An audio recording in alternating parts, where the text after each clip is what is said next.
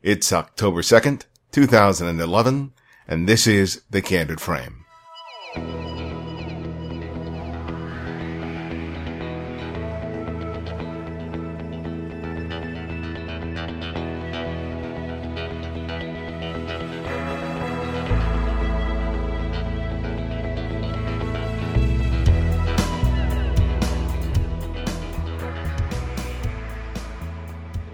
I've been making photographs for well over 3 decades, but the reality is that there's always something more for me to learn.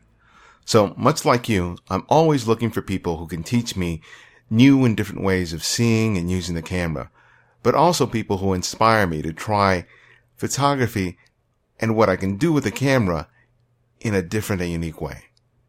But it's when that package comes in the form of a personality that's both funny, warm, and generous, well, it just becomes the icing on the cake. R.C. Concepcion is definitely one of those guys for me. In his role as one of the Photoshop guys at Kelby Media, he has helped to educate tens of thousands of people from all over the world. While the knowledge that he shares is valuable, it's his enthusiasm and sincerity that makes him invaluable. So sit back and enjoy our conversation with R.C. Concepcion.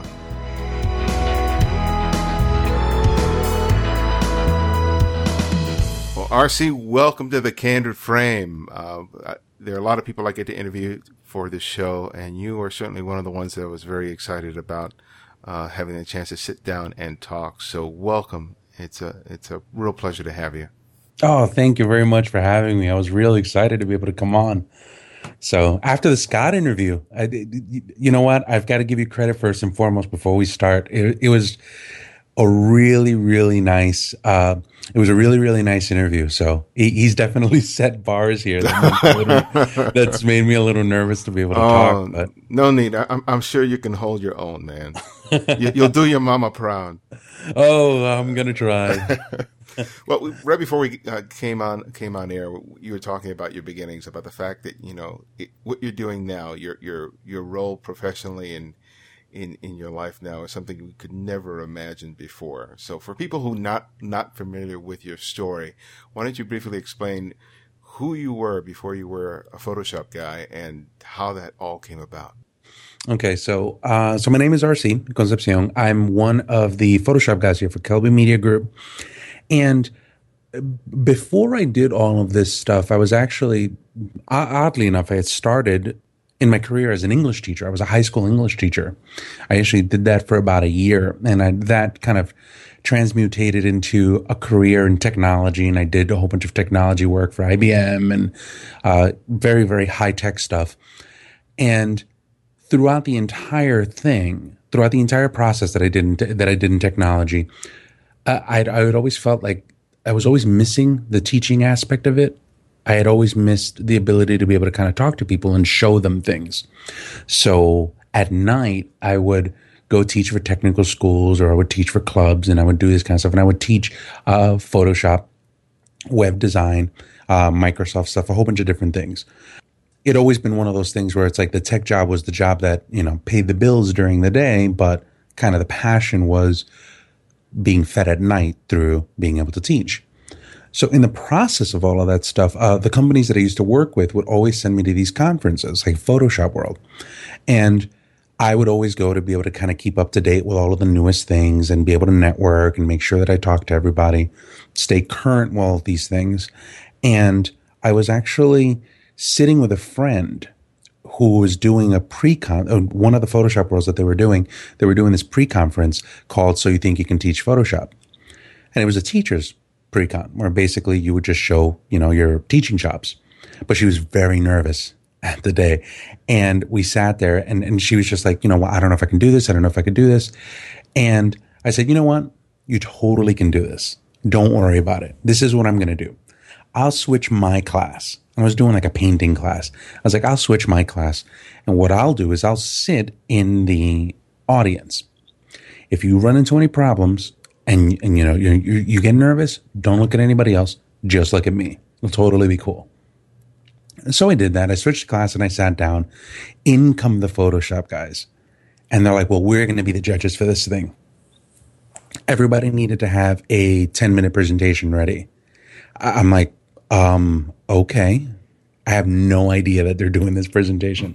I had no idea that anybody had to do this. And I'm sitting there and I'm like, what do I do now? So the guy to the left of me turns around and has a disc of images. And I'm like, hey, is that a disc of JPEGs? And he's like, yeah. I'm like, can I borrow that for a second? And I grab it. I put my hand up and I'm like, all right, here you go. Fortune rewards the brave. I got up there. I wrote some notes down while people were introducing themselves. And I just did this 10-minute presentation on scripting. And at the end of that, somebody turned around and said, all right, well, we're going to vote. And I'm like, vote for what? Like, well, we're going to vote for the winner. The winner of this thing? Sure enough, I win. Out of all the last thing I expected was to actually win. And I'm like, this is great. What I win? They're like, oh, well, you got to teach tomorrow for an hour. And I'm like, I wasn't ready for 10 minutes worth of stuff. So then that happened. So the following day I taught for an hour and, some people from HR were there and some people from Adobe were there. And to me, for a person who really, really loved teaching, that was just like the icing on the cake. It's like, here's this conference that I go to where I see all these phenomenal people come and teach. And I was included in the process. So, I went to Scott and I was just like, listen, thank you very much. Shook his hand. I said, this was a great experience. And I walked away from it. So a couple months later, I'm sitting in Portland. I'm doing a job and I get a call and it's like, hey, this is Scott Kelby. And I'm like, oh, I know who you are. And he's like, listen, I want you to come down to Vegas. And he's like, just, whatever, fly down. We'll fly you down. We'll put you up. I just need 15 minutes of your time. And I want to tell you in 15 minutes why you should work for me. And I mean, that's a bold statement to say. And I'm like, okay. So we went back and forth for a while and then I just upped and I left. And it was one of those things where I've always loved teaching. I've always been a big fan of being able to share information. And I think of myself more of a teacher than I do anything else. And to be able to say that I get to sit at this desk with these computers in front of me and share is just puts an extra spring in my step getting up in the morning. And it's one of those things where I'm just like, I consider myself ever so grateful for being able to do that. But, if you would have asked me 6 years ago, well, yeah, will you be teaching Photoshop to large amounts of people and doing shows? That would have been the last thing that I would have told you that I would have been doing. The greatest part about that story is that that moment when you're sitting there and you realize what's happening and you decide to take the risk. Yeah. And I think so many people, they have that moment and they can't do that because of fear, because of the way they're being perceived. And that's what I love about that story is not so much what happened as a result afterwards, but that moment where you made the decision going, oh, I'm just going to do this. I didn't know what's going to happen. I don't know what the ultimate result is going to be, but I know that I need to do this and I'm going to do that. And that's the thing that I think that's important. It's just, the outcome of it, walking away from a situation like that, you have no idea as to what the outcome is. But once you decide to do it, positive or negative, the outcome. You get a great story at the end of it. It was actually a couple of years prior to that, before I did any of that stuff. I was at a Photoshop World. This is an interesting story. You'll like this one. I was sitting on, it was again, another show in Vegas, and I was sitting on the tram on my way to the Luxor, which is about, 15, 20 minutes if you think about it from end to end. And I'm sitting in this tram. I'm exhausted. I finished everything. And I'm like, I'm just going to go to bed. And I'm sitting at the corner of the train and I got my camera in hand and I turn and I look over my shoulder and right behind me is Deke McClelland, who's a phenomenal Photoshop guy. I mean, absolutely phenomenal. And Burt Monroy, somebody who I happen to think is like the pioneer of digital imaging and digital artistry. So here are these two greats sitting in this tram and I'm sitting there, I'm holding my bag, I'm holding my camera and I'm like, here's the key moment. What do? Do you get off this tram? Do you walk by yourself, go back to your room and sit down? Or do you turn around and talk to them and see what kind of story comes up after that? So I turned, I talked to them. I turned and I talked to Bert and I said, hey, introduce myself. And everybody calls me RC, but my name is actually Rafael Concepcion. I'm Mexican and Puerto Rican. And, but Rafael, it's always Rafael. And a lot of people have called me RC because of, it's not Rafael, it's not Ralph, it's not any of that stuff. It's always Rafael. Mm-hmm. So I'm sitting there, I'm talking to Bert, and I'm like, oh, he's like, what's your name? And I'm like, it's RC. And then I'm like, well, it's actually Rafael. And he's like, oh, Rafael. And all of a sudden I did a triple take. And I'm like, wait a minute. And he's like, yeah, Bert, Humberto. He's Spanish as well. So we immediately hit it off. And we're talking about being Spanish and working in the industry and all that kind of stuff. And I stay up until 6 o'clock in the morning with him and Deke McClellan, just talking and hanging out. And now, fast forward, Bert's a really, really good friend of mine. But none of that would have ever happened had I just turned around and listened to the voice that said, don't do it. None of it would have happened. At the end of the day, if they would have said, nice to meet you, and walked away, that rejection would have been experience enough for me to be able to keep. But I'd rather be able to go through that than to walk away from that and go, I wonder what would have happened if ... Oh, that's great. One of the things when I was reading your bio, the first thing you say about yourself is, I am a photographer. And you tell your story in terms of how you came to be where you are today. And it doesn't include any formal training as a photographer. You didn't go to photo school. You didn't work as an assistant. You didn't work in the studio. And I think the idea of when can you claim to be a photographer is a big question that a lot of people ask themselves. And some people believe that there's certain criteria before you can lay claim to that title. So why don't you tell us about the moment where you felt like you had the right to be able to say that I am a photographer? When I was working, doing the teaching that I was doing in the evenings, I had started to almost kind of like a little side business as a Photoshop expert. I would run around all the photo studios. At that point, I was living in Long Island. And I was running around all these camera stores and photo studios and kind of like the Superman, the Photoshop emergency guy. Hey, we need an arm, or hey, we don't know how to be able to do this. And I would lend my Photoshop skills to be able to help all of these problems. But I was absolutely positively terrified about grabbing a camera. I had a film camera and I processed some stuff, but I didn't know anything about it. It was just kind of like shooting in the dark and hoping for the best. And one day there was a lady, Jennifer Vaca, from Zoot Shoot Photographers on Long Island. It was one lady who I did a lot of work with, a great friend of mine, turned around and said, hey, listen, I want you to be able to help me with some stuff, but I also want you to be able to take some pictures. And I sat there and I was just like, well, no, I'm a software guy. No, I sit on this side, not on that side, on this side, not on that side. And she handed me a digital camera. If I'm not mistaken, it probably was a D70. And she said, here, try this. This is what we're going to do. You're going to teach me Photoshop. I'm going to let you play in the studio. And I said, all right, well, you know what? I could either be the guy I could always be the guy that just hides behind I'm a geek. I just deal with the post. I don't deal with any of that stuff, or I can take a chance with it. For me, the moment that I put my hands on the camera and I said, in earnest, this is what I want to be able to learn how to do, that's the moment that I became a photographer. Sometimes I think that the biggest problem that people have with photography, and I see this all the time and it bothers me so much, whenever somebody introduces themselves to me, they turn around and they say, oh, well, I'm just an amateur photographer, or I'm just a beginning photographer, or I'm not a pro, I'm a this, I'm not I'm a hobbyist. And it's one of those things where I tell people, it's totally okay with just saying that you're a photographer. We don't have to pre-qualify it with a professional or a hobbyist or any of that stuff. At the end of the day, we're all students of photography. We're all individuals that can learn something from working with photography.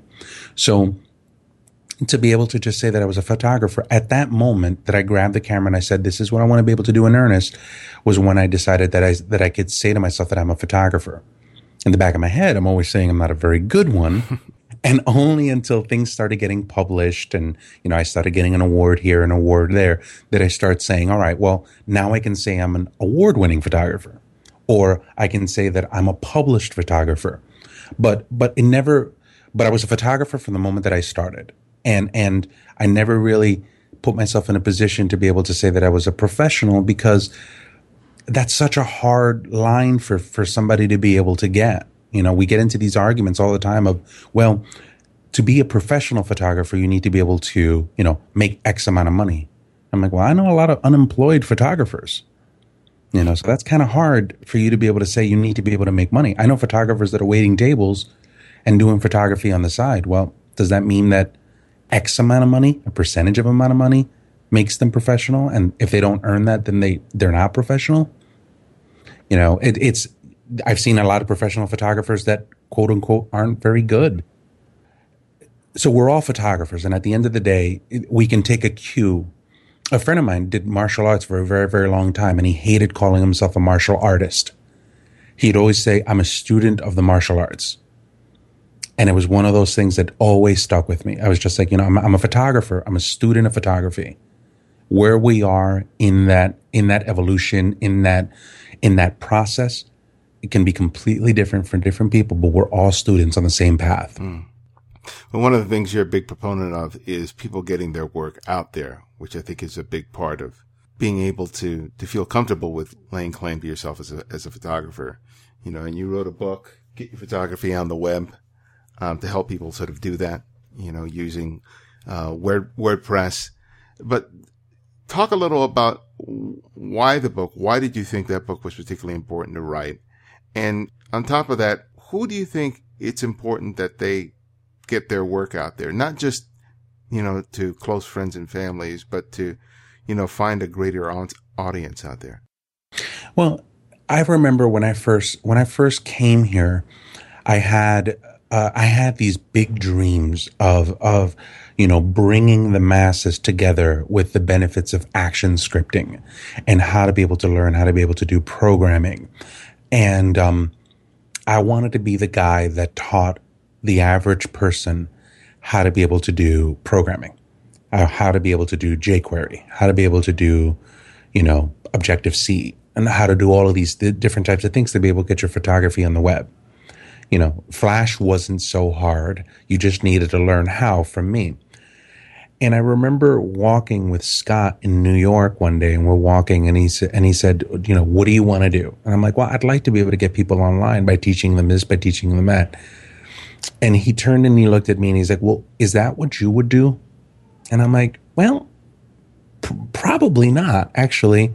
You know what? This thing with WordPress is actually pretty easy to be able to do. And he's like, all right, well, stop for a second. He's like, if a friend came to you and asked you, what's the fastest, easiest way for you to be able to get online? How would you do it? Would you know exactly what to do? And I'm like, absolutely. This is what you do. You start here, you start here, you start here. And he just stopped me and he said, that's what you write your book on. And it seems overly simplistic, but it's one of those things where I kind of had to sit back and meditate on it. And I think that sometimes when you're doing a technical book, sometimes we fall prey to wanting to be able to show people how much we know about the subject matter in order for you to be able to kind of justify the purpose of a book, if you will. And sometimes we lose sight, and it's one of those things that I give an incredible amount of credit to Scott for. Sometimes we lose sight that people at the end of the day want to have problems solved. And if you can write something from a good place that solves a problem for somebody, you're going to do very, very good. You're going to do well. And that's where that book came from. It was one of those things where I sat and I looked at the landscape and I said, there's all of these different services that charge all of this money to be able to do this, when in actuality, a person who's actually starting can do this very cheaply. You can get a domain name for $9 a year. You can get a website for $7 a month. WordPress is actually free. Themes can be generally free. So why don't we just turn around and just forget about all of the technology, forget about all of the complexity of building a website, and let's build something that's relatively easy to be able to do so that the photographer can just focus on photography. They don't need to be able to go back to programming school to be able to learn how to put together a website. They just want to put their pictures up and they just want to be able to share it. So that's kind of where the genesis of the book came from. And I think that that's something that everybody can benefit from. These days, the day of the paper portfolio, is sadly coming to a close. And the way that you build your brand and the way that you build your business, be it a big business or a small business, is on the internet. So your ability to be able to share quickly, share often, is something that's going to differentiate you from other people, and that stuff, it can be a very passionate thing. It can be a very artistic thing.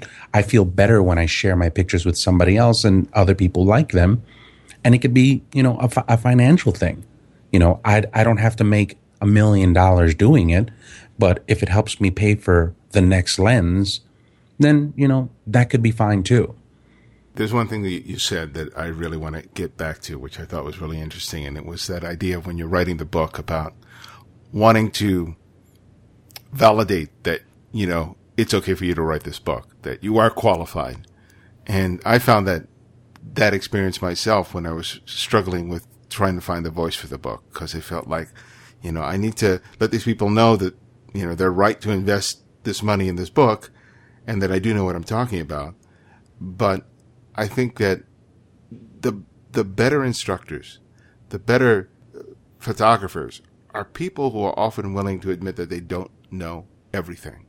I mean, Jay Maisel is a perfect example. He's not a very technical guy, but his work is phenomenal. And I've met so many people like that who, may not be able to describe the size of the actual pixel on their sensor, what size it is and all this other stuff, but they're able to take the camera and make wonderful work. And I think part of the challenge that we all face is being willing to admit that we don't know everything, that we're willing to learn. And even though we don't know everything, that we still can practice this craft of photography and have every right to claim it.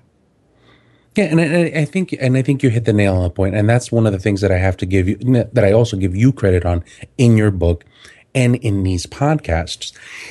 I think that people appreciate people actively questioning these kinds of things. While I think that there are environments and there are, books and there are resources that are okay with being kind of the source and the reference and all of that kind of stuff, I think that there's a very, very humanist element to being out in the public eye and turning around and saying, listen, I struggle with these things too. I don't necessarily have all these answers, and I have these specific answers, and I can probably teach you this, but there'll be some things that I don't necessarily know. And I think that people can kind of side with you when you show them this, when you open yourself up a little bit more and turn around and say, listen, I may not know all of these answers, but the answers that I do know them well, and I do want to share them with you. And whatever it is that I don't know, I'm going to make it my best effort to be able to kind of get that to you. And I do this all the time. Like if I go out on a seminar and I'm working with somebody, I think that because we're Photoshop guys, people expect us to have all the Photoshop answers. So somebody will turn around and they've invested all this time to be able to drive to a seminar. They've invested in buying a ticket, and they sit in front of us, and then they go, listen, I have this one problem, and this is what it is. And at the end of it, sometimes we have to look at them and go, I have no idea what you're talking about. I have no idea what this means. But you know what? I'm going to make it a point to make sure that question gets answered. We will turn every stone until we find the answer to that question. And I think that people just want to have somebody on their side. And I think that the person who can show someone that you're on their side is, you want to be that person's ally. So I think that goes a very, very long way. And if you're sincere about it and you're dedicated to it, people will listen. You look at McNally. Joe McNally's a phenomenal photographer, but he does his best to be able to make sure that everybody understands he doesn't have all the answers. He fails as much as he succeeds. and you want to root for that process, and you want to side with that person. You see yourself in that person, and I think that that's a very positive thing. Yeah. One of the things that I've always seen in terms of photography is a tendency for people to want to believe in absolutes, like, Nikon is better than Canon, or that there's only one way that you should be able to make a black and white conversion, or or whatever. And I think that what you guys bring to the table is that there is no one single way of doing anything, but it's really hard for people to let that go. How do you contend with that, yourself, in terms of those sort of absolutes? Is it always been fairly easy for you to be much more fluid and nuanced, or is that something that developed over time for you? Oh God, no. It's funny because sometimes I'll be the first person to tell you that I feel somewhat hypocritical sometimes talking about these things, because there are these absolutes, and I think I'm very hypocritical internally with myself, because what happens is, I'm out there shooting something, and let's say, is there a right way or a wrong way in processing a black and white? I think that the genesis of those absolutes comes from an insecurity of things. And I think that the photographer that goes out there and says there's a right way and there's a wrong way, internally wonders if they're doing the right thing, and internally wonders if they're doing the wrong thing, or fears that they're doing the wrong thing. And that's what happens with me. There's a right way or there's a wrong way to processing a black and white. But the critic inside my head is going, well, my stuff isn't very good. My stuff isn't great. This isn't a good black and white. But I'm going to criticize. I'm going to turn around and say there's a right way, there's a wrong way. And there's this battle that happens, because over the last couple of years, I've gotten to a point where I've turned around and said, well, there isn't necessarily a right way or a wrong way. There's just a path, and we're all playing in that path. And it's okay. And it's okay to be able to play with that. But to be able to say that, you have to admit so much about your work. You have to admit so much about where you are. It's a very passionate thing to be able to do. It's a very passionate thing to be able to go, all right, look, let's just take a look at this. Let's open it all up, and let's just go, there's all these different continuums of how to process this black and white. And here's mine. So to be able to just put yourself out there and just say, all right, everybody else weigh that, without necessarily putting something so absolute as it may be right or it may be wrong, it exposes you a little bit more. And that's something that I fight with all the time. It's easy for me to be able to turn around and go, there's a right way, and then hide behind the right way. Or there's a wrong way and hide behind the wrong way. It's a lot harder for you to be able to just turn around and go, there is no one true way, and here's my voice in this conversation. A lot more people are going to be a lot more critical about you, or a lot more people are going to be able to take more shots at you. HDR photography, let's take a look, talking about that. A lot of the times there's a right way, there's a wrong way, there's no way. If you don't get involved in that conversation, the only thing that you're doing is just creating and putting it out there. And if you can't hide behind right and you can't hide behind wrong, that's a very, very open spot to be. Mm-hmm. So, but it's extremely frustrating for me, because I'm very self-conscious about what I shoot. And I'm glad that you're transitioning into the HDR, because that's exactly where I wanted to go. Because, if there's any process that's more contentious right now, I can't think of anything more so than HDR photography, of which you've written a book recently to help people sort of explore that aspect of it. Tell me about your initial impressions of HDR and how that changed, because I know most people, when they see it for the first time, they don't know what to think, and if they do, it's a very strong opinion either for or against. So talk about your own process in terms of how you viewed it and how that may have changed as a result of you using that particular approach. I remember when I first started seeing some HDR stuff, there's a phenomenal Photoshop guy by the name of Ben Wilmore who had done some HDR work, and I was just like, oh man, I want to start playing with this, and I want to start experimenting with it.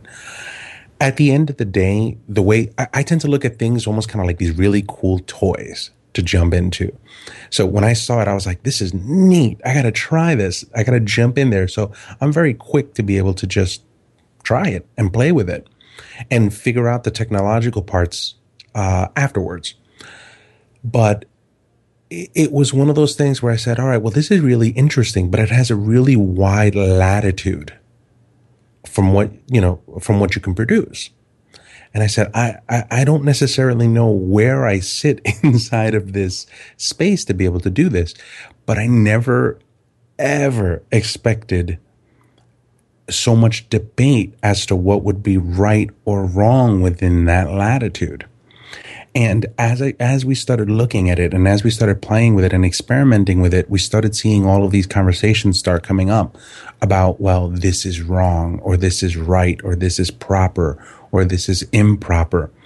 And the more we started hearing that, the more we started saying to ourselves, would it be a good thing to be able to just kind of put yourself out there in the middle of the fray and be able to write a book on this kind of stuff? The more the louder the conversation got, the more confirmed I was in saying, you know what, I'm going to put myself right in the middle of this conversation, because in part, I want to be able to have my say in the technology, but in another part, I found it to be really, if anybody were to try to get into this space, it would be very, very alienating. You know, if I were a photographer that wanted to experiment with HDR, hearing the war between the two camps of, right, wrong, overexposed, underexposed, I would hate to be the person who's watching that argument, because then I would be very, very circumspect in jumping in. I mean, well, maybe I shouldn't do it, or maybe I shouldn't try it. So I wanted to kind of be the voice that turned around and said, no, you do want to try it. You want to try everything. Try whatever it is that you want to try. Here's how.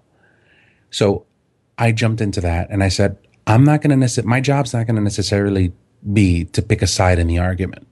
My job's just going to be, these are the tools. This is how you process it. This is how you do it. And your job is going to be to decide what side of the continuum you'd fall on. Because then at that point, you can make kind of an informed opinion as to what it is that you want to be able to do. But it sits on the technological edge. And it's one of those things that I think that once the technology starts shifting what we see from a photographic standpoint, we tend to have these arguments. I mean, yeah, photography is very polarizing, Nikon versus Canon,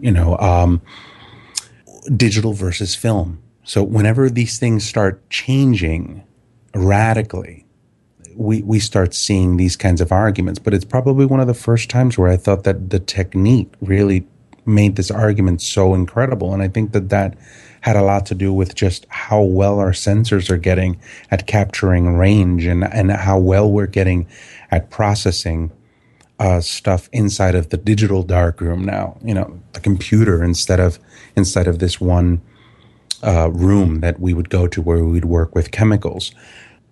I almost hate to say it because I don't want to make it sound like I'm just like an over idealist, but it was one of those things where I feel like, when mommy and daddy fight like that, there's all these bystanders that look at this stuff that don't want to jump into the fray. They don't want to jump into the fray because they're afraid of getting in the middle of the fist fight. And, I look at things from a standpoint of, no, come on, you do want to jump in. This is actually a really cool place to be. Don't mind these two people. They do that all the time. Yeah, they're the crazy uncle and aunt that hate each other, but they can't break up with each other. Yeah, it's like they did this last week with the Nikon and Canon. They did this when digital came out. It's totally cool. Don't worry about it. They'll do this. They'll continue to do this. Just sit here. You'll be cool here. So, one of the interesting things about your job, and I know a lot of people look at you and think, wow, you're leading such a great job and you're getting to do what you love. But I'm sure there are some challenges in terms of you being able to really grow in terms of your art. Because even though you're focused on photography, it's easy to get sucked into routine or choices that don't necessarily challenge you. So how do you create those challenges for yourself so that you really are pushing yourself to explore new territory, to try things that you haven't done so that you can make sure that you're growing as a photographer? Because it's very easy to fall into to a rut. And even though you may be producing great images, they may be the same images that you've produced over and over again before. Oh God, yeah. It's one of those things where it's like a blessing and a curse. I think with being here, and obviously Scott's going to be listening to this at some point and be like, a curse, really? No, but it's cool in that we get to kind of sit around and we get to come up with all these different cool ideas. And I mean, to be able to walk into work and to be able to, to say your sole job is to come up with something cool sounds really nice. And we're very, very grateful for it. But like, if you're good at something, let's say you're good at whistling a song, right? If I told you, whistle me a song, you could whistle one song today. And then I said, hey, whistle another song and whistle another song tomorrow. You can probably do that for 2 weeks, but then 3 months in, you're probably going to be hitting the bottom of the barrel when it comes to songs. And that's where it becomes a little bit of a process. So between podcasts and shows and articles and books and appearances and all these kinds of things, you get caught inside of this process of solving problems and helping, coming up with cool stuff. And you definitely start experiencing almost an atrophy, an artistic atrophy, where you're sitting in the back of your head and you're going, I haven't really created anything that I'm passionate about or that I'm interested in, or, something that really does speak to me. And for me, there's always been two things that have always helped. One, it's always been the nature of catch up. Like right now, I'm sitting in my office, I'm talking to a microphone, and I'm eye shot from Scott Kelby. He's not there today, but I'm eye shot from Scott Kelby. So I get to watch what someone who I deeply admire is producing on a day-to-day level. And in the process of that, I have to feel, I in my own head, I feel like I need to be able to play catch up. And that's something that translates very, very well to anybody. It doesn't matter. You don't have to look at Scott Kelby's office. You can just look at people in your own industry, people in your own neighborhood, people in your own meetup groups. You look at somebody else that you wish that you were playing tennis with, that better tennis partner. And by having that inspiration, it kind of kicks you to go out there and to be able to produce. So find somebody that you admire, look at that person, find them locally. Don't shoot for, a Moose Peterson. Find somebody in your own neighborhood and use that person as a barometer to be able to kind of take yourself one step forward. Then find somebody else and then get yourself one step forward. So I feel very, very privileged in that I'm looking at this person and I'm saying this is one step forward. The second thing that I usually do is I have people that I go to that kind of kick me out of the rut. Like, here's a perfect example. I'm a big fan of Katrine Eisman. And Katrine Eisman is a phenomenal, scholarly, Photoshop artistic person. She chairs at the School of Visual Arts in New York City. And on Twitter, I'll usually go online. I'll usually go and I'll put pictures up. And I'm happy with them. Everybody's commenting. Every now and again, she'll send the message that's along the lines of, is this the best that you're doing? Or you need to do more art. Is this artistic? And she doesn't necessarily say it like that. I'm not going to say what she says, but the messages that she sends are very clear. Or if I do something that happens to be a little bit more, revealing, she'll turn around and go, need to see more of this. And she's like kind of my compass.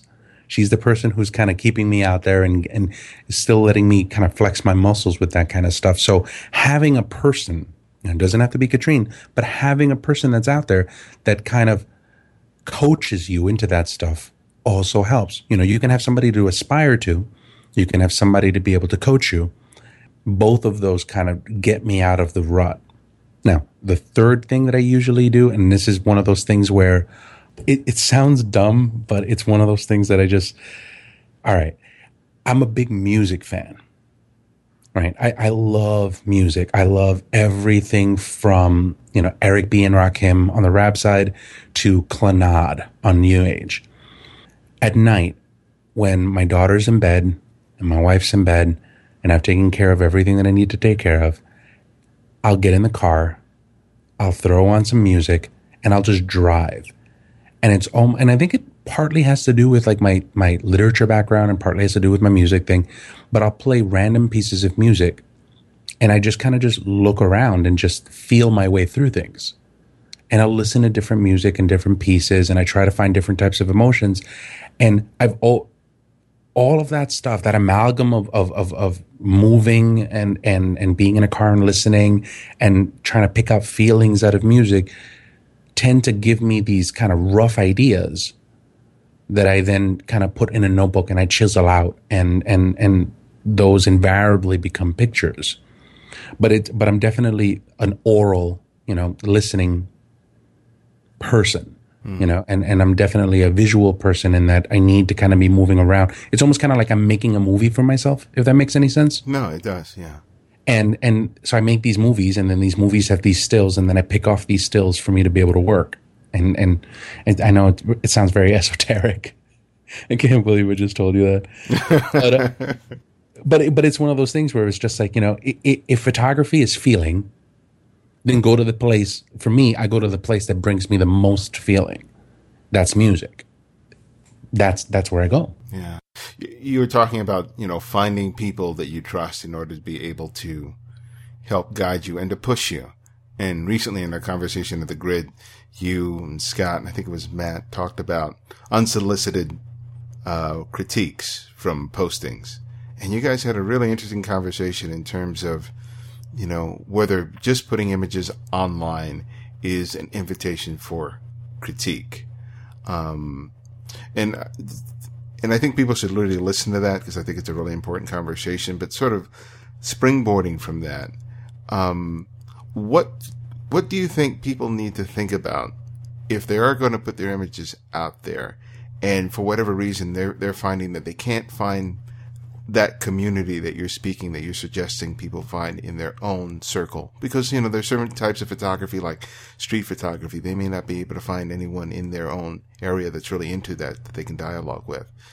But, before people decide whether they're going to put stuff on Flickr or 500 pics or create a blog, what are some of the key things that you think are important that they think about in terms of their choice, in terms of their presence, and the kind of dialogue and relationships that they can and will build online?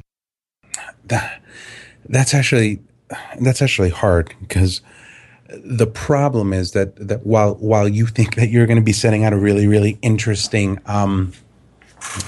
outline for how this is going to work, the problem with the internet is that the internet has its own plans. The general masses have their own plans with what they're going to do with your images and your work. But if I were to say something, I would say that wherever it is that you're posting some stuff, try to show some sort of level of consistency. When you're posting your work, you want to be able to make sure that all of the stuff seems very, very cohesive so that people can kind of understand where you're coming from, where you're going, and kind of see how you're trying to get there. I think that helps people kind of be able to give you really, really good feedback. One of the things, and this is something that I'm kind of really just debating with right now because it came up out of that conversation with the Grid. If you want to be able to have a comment on your images, I'm almost party to believe that you should probably put inside of text or inside of a comment section or description information to say, hey, listen, your critique is appreciated. But the problem with that is that when you do this, you're going to get all of this unsolicited critiques and all of them are going to be very, very unqualified. So I think that this would be the best thing for you to be able to do. What I think that you should do is I think that you should open up an account that holds you accountable to posting images, be it 500px, be it Flickr, be it your own personal blog. And I think that you should post a series of images for sharing with the general public. Every now and again, take one of those images and say, I would love to get your critique on this or your feedback on this. And just watch what the general populace does. And the critiques are going to go all over the place. That's going to be very, very hard to listen to. But at the end of the day, at least you'll be able to kind of get yourself used to hearing negative criticism, positive criticism, attaboys, gotchas. And hopefully that'll start you on the process of putting content up enough for you to be able to cull and then take that to the next level. And then by the next level, it would be like, going out and finding a mentor or going out and communicating with somebody that sits in an industry that wants to be able to do a portfolio review. But the first thing you need to do is you need to generate a body of work. You need to generate the content that's going to be able to do that. So I would try that. I would start with that. Start posting for the sake of posting. And every now and again intersperse say your feedback is, your feedback would be appreciated. And if anything, that'll get you a little bit battle tested. What do you think is the greatest gift that photography's given you?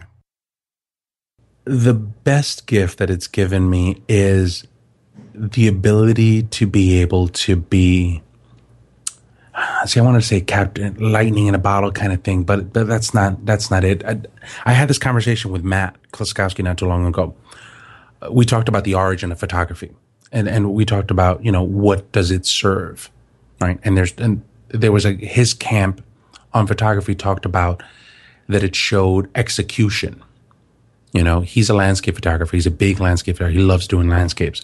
So for him, he was able to show the positivity and the craft, that the amount of time that it took him to be able to realize this image, the right location, the right setup, the right lens, the right this, and it showed almost kind of like a mastery of all of that stuff.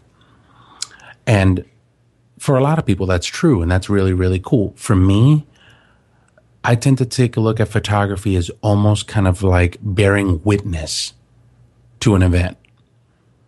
And I think that that's the best gift that I could have ever asked for with picking up a camera.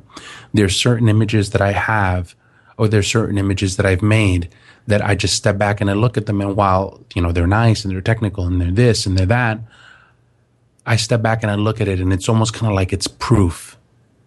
It's I was a witness to this moment, and I could not ask for a better gift. I could not ask for a better gift of being able to be at that. There's this image that I have of this, of it was like a husband and wife facing a sunset down in Tampa. It was a beautiful colors, beautiful night. And for me, I was just like, I was there. And I'm a big feeling junkie. So I love emotions. I love putting myself in a position to be able to feel emotions. So to be able to look at these images and to be able to say that I was witness to these moments is something that personally is very gratifying to me.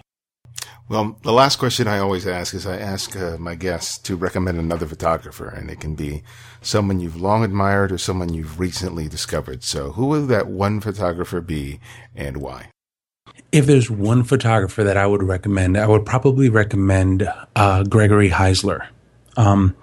One of the things that in taking all of this testament and all of this proof and all of these kinds of things that I see photography as, I think that one of the rare crafts that's out there in photography is being able to take a person and kind of bring the essence of that person all the way up to the surface, and then in the middle of all of that kind of stuff, just grab it in a frame. I think that somebody like Gregory Heisler does that masterfully well. And you strip all of these different types of things. Sometimes we hide a lot between, filters and lights and environments and cool backdrops and things like that. And I think that it takes an immeasurable amount of skill to be able to kind of walk into a scenario and just be able to look at something and chisel out all of the unnecessary things and just get to the soul and to the essence of an individual picture. That's what I strive for. So, and he's the person that I look to as kind of like my compass to be able to do that. Well, he's a fantastic photographer, and that's a great recommendation. So Thank you, RC, and thank you for being on the show. I greatly appreciate it.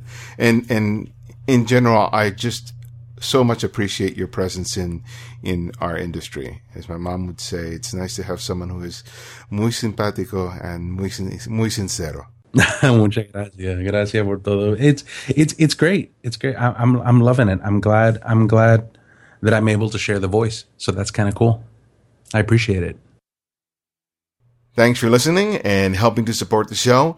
Again, if you can write a review on the iTunes store, it really helps to spread the word on the show, attract more listeners, and really promote the value that this show offers to photographers, both professional and amateur.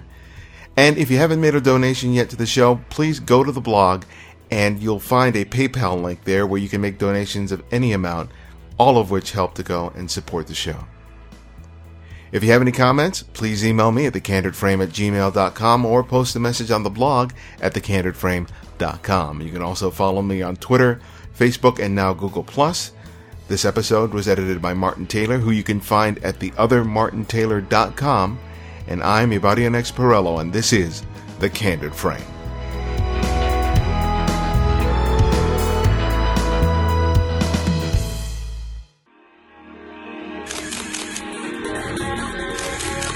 Check out this show and more great photography podcasts at photocastnetwork.com. photocastnetwork.com